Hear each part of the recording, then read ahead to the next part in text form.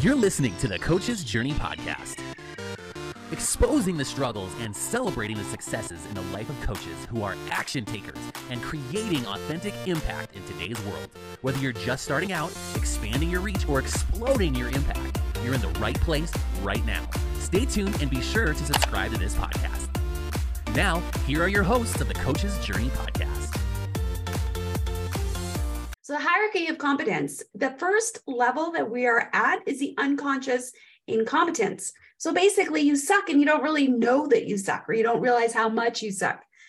And this isn't just to you, don't take it personal. We all go through this. We've all gone through this. And when I was functioning as a psychologist at a private practice, I was shifting into leadership coaching.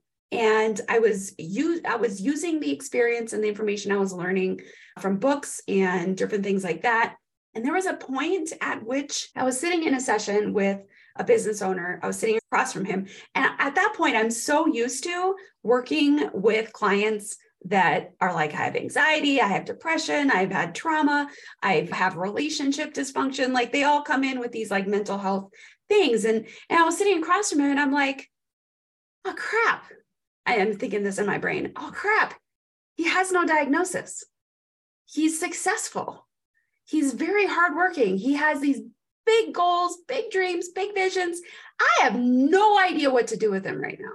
And it was that moment where my unconscious incompetence flipped to the conscious incompetence. I all of a sudden realized I'm at my ceiling of my competence in this situation. So that is when I then shifted. I'm like, I got to get a certification. I got to figure something out. But we all start. So that's kind of one of those moments where I recognized I shifted from this unconscious incompetence where I didn't really know how much I didn't know around coaching and around kind of helping somebody that's a little bit different than my typical clientele. And I shifted into the conscious incompetence where I now realized how much I sucked. And then I was able to more intentionally expertly seek out what I needed. But in this bottom level, we don't really know. And this is where it's critical to be in a community, to be around other people that know what you're doing, that are higher up in this competency chart than you, so they can look at you and be like, wow, here's an area that you probably don't even understand or realize that you need to grow in, but you need to grow in that way. So it is so important to be around other people on this bottom level and all the levels, but especially the bottom level. Do you have anything to add, Faisal, on that? Yeah, I love that story that you shared, and it brought back a few uncomfortable memories. So it is why we're sharing this in the hope that it'll help you notice those things in yourself and in your practice. And I can't tell you how many. I think there have been more than, if I were to guess, more than 30, 40, maybe 50 coaching conversations I've been with where I was like, I have no idea what to do. Over the course of 7 years, I have no idea what to do. And actually, one of them happened recently. I'll talk about that in a little bit. But in the beginning, a lot like you, so there were certain people I could help generally. I didn't come from a psychology background, but certain people who are more like me, I would know how to navigate that. But as soon as somebody would go off of my level of experience, also outside of my level of success in life, whether it was in business or relationships or somewhere else, I could see myself going into that anxiety area because I didn't know what to do. And I didn't even know what question to ask, to be honest. And I would somehow navigate it. I would change the subject. I would go in a different, I'd somehow find a way to weasel myself around in those right sessions. Change the subject. I love that. So anyway. And it wouldn't be like, it would be, I have clever ways of doing that, but I knew in my own experience that I didn't know how to handle this specific area. And so I remember one of the sessions that I got into, and it was actually a very important session that I was into. And this guy sent me, he fills out the questionnaire. And then on top of that, he sends like a bunch of different charts, like his growth journey. And he talks about, and within that I'm reading, it took me like 40 minutes to go through all that stuff. Like normally I spend like 20 minutes going through them, but double that time. And I'm looking through all this stuff. There are personality tests. There's like all the achievements that he's done. And there are like all sorts of things he had gone through. I hadn't even heard of him.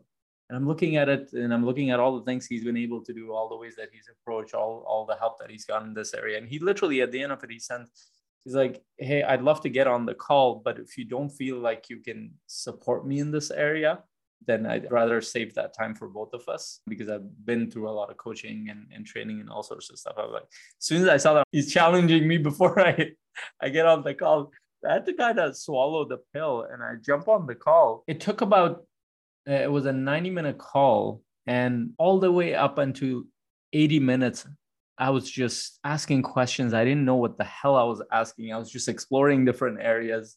I didn't know which area to go into. So I'm like, okay, I'll just pause, I'll breathe, and I'll keep asking. At about, I think 80, 82, 83 minutes, he shares something that I can grab hold of.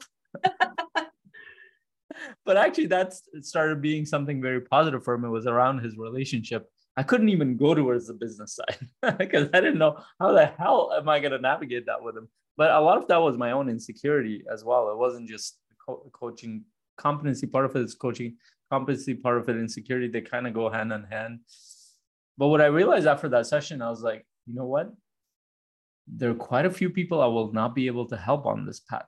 So what the hell do I need to do? That's when I'm like, I need to talk to other people who are doing this. So I started connecting with other coaches. Like, okay, how do you navigate this area? And then I started, and more experienced coaches too, is like, how do you navigate this area? And then I joined more masterminds. I started getting coached more. I started studying this stuff more. Like I got on, like my motivation to learn this stuff went way high because my pain was so high at that point. I'm like, what the hell happens if I run into another person like this and I cannot help them? And that client didn't sign up with me. I helped him a little bit at the end, but I know the reason why he didn't sign up. It was because I did not feel competent enough to support that client.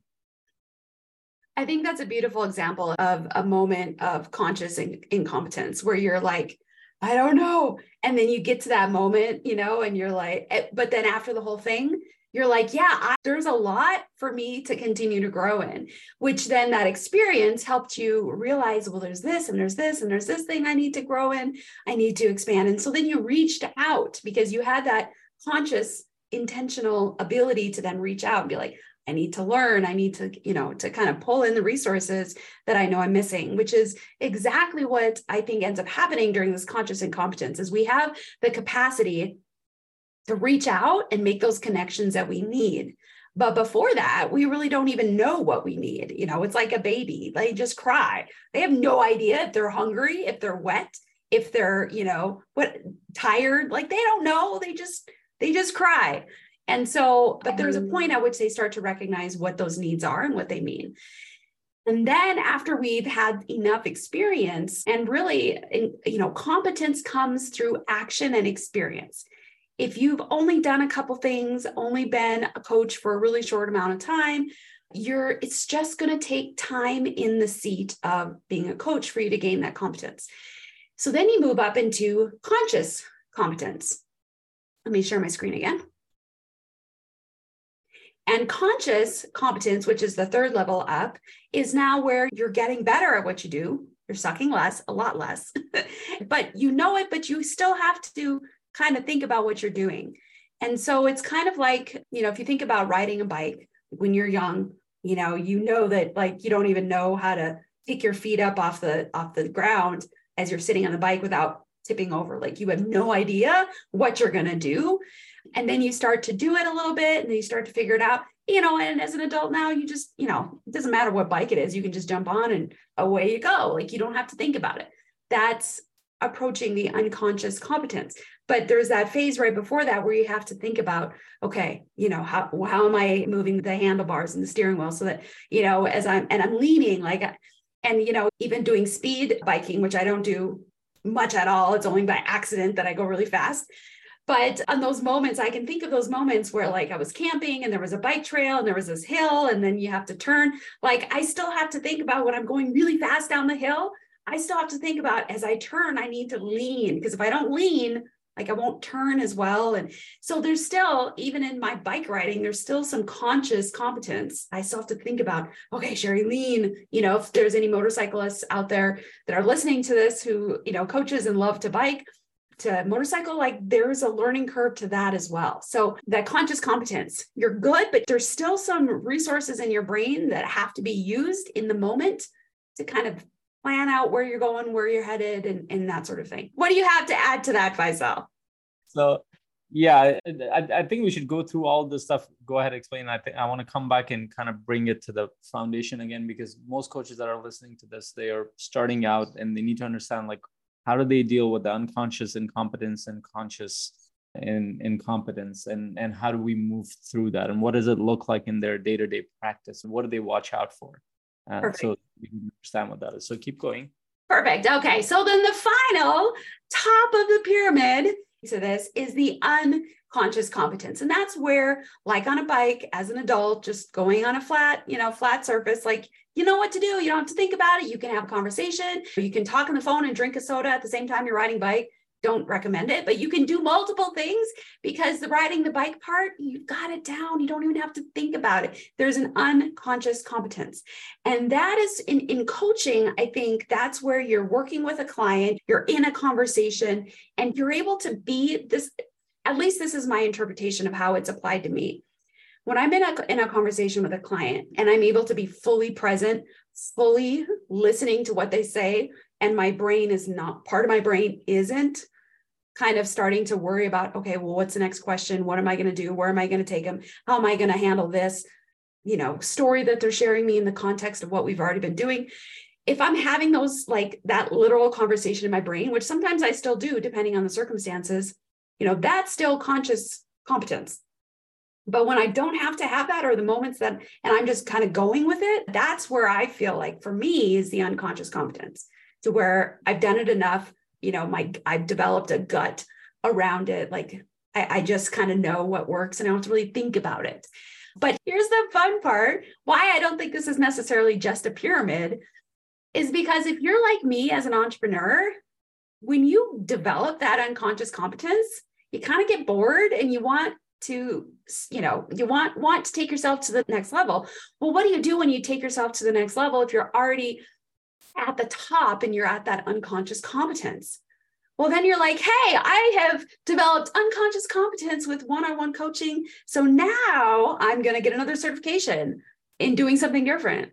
Or now I'm going to start group coaching or doing a mastermind, something I've never done before, which then I think kicks you down to maybe the unconscious incompetence. But probably if you're still in the coaching realm, it's probably more the conscious incompetence, because you know enough about the picture of coaching that you probably know enough to know where you don't know things. But I think we have this cycle of going from the top and being like, yeah, now I need to challenge myself again. And then we go back down. So it's an interesting cycle. It's an interesting journey, but I think it's really an important one to be aware of, because if we don't understand that this feeling of like, I suck and I don't even know how I suck, or I suck, but I do know where I suck, but I still suck. It's easy for us to internalize that and to start to say, yeah, I told you I shouldn't have gone to coaching. I shouldn't have quit my job. I'm not cut out for this. I should never have. These are things where our brains can go when we internalize the suck. But the reality is the suck is there just because it's part of the journey, has not necessarily to do with you. Like, you can grow yourself. You're listening to the Coach's Journey podcast.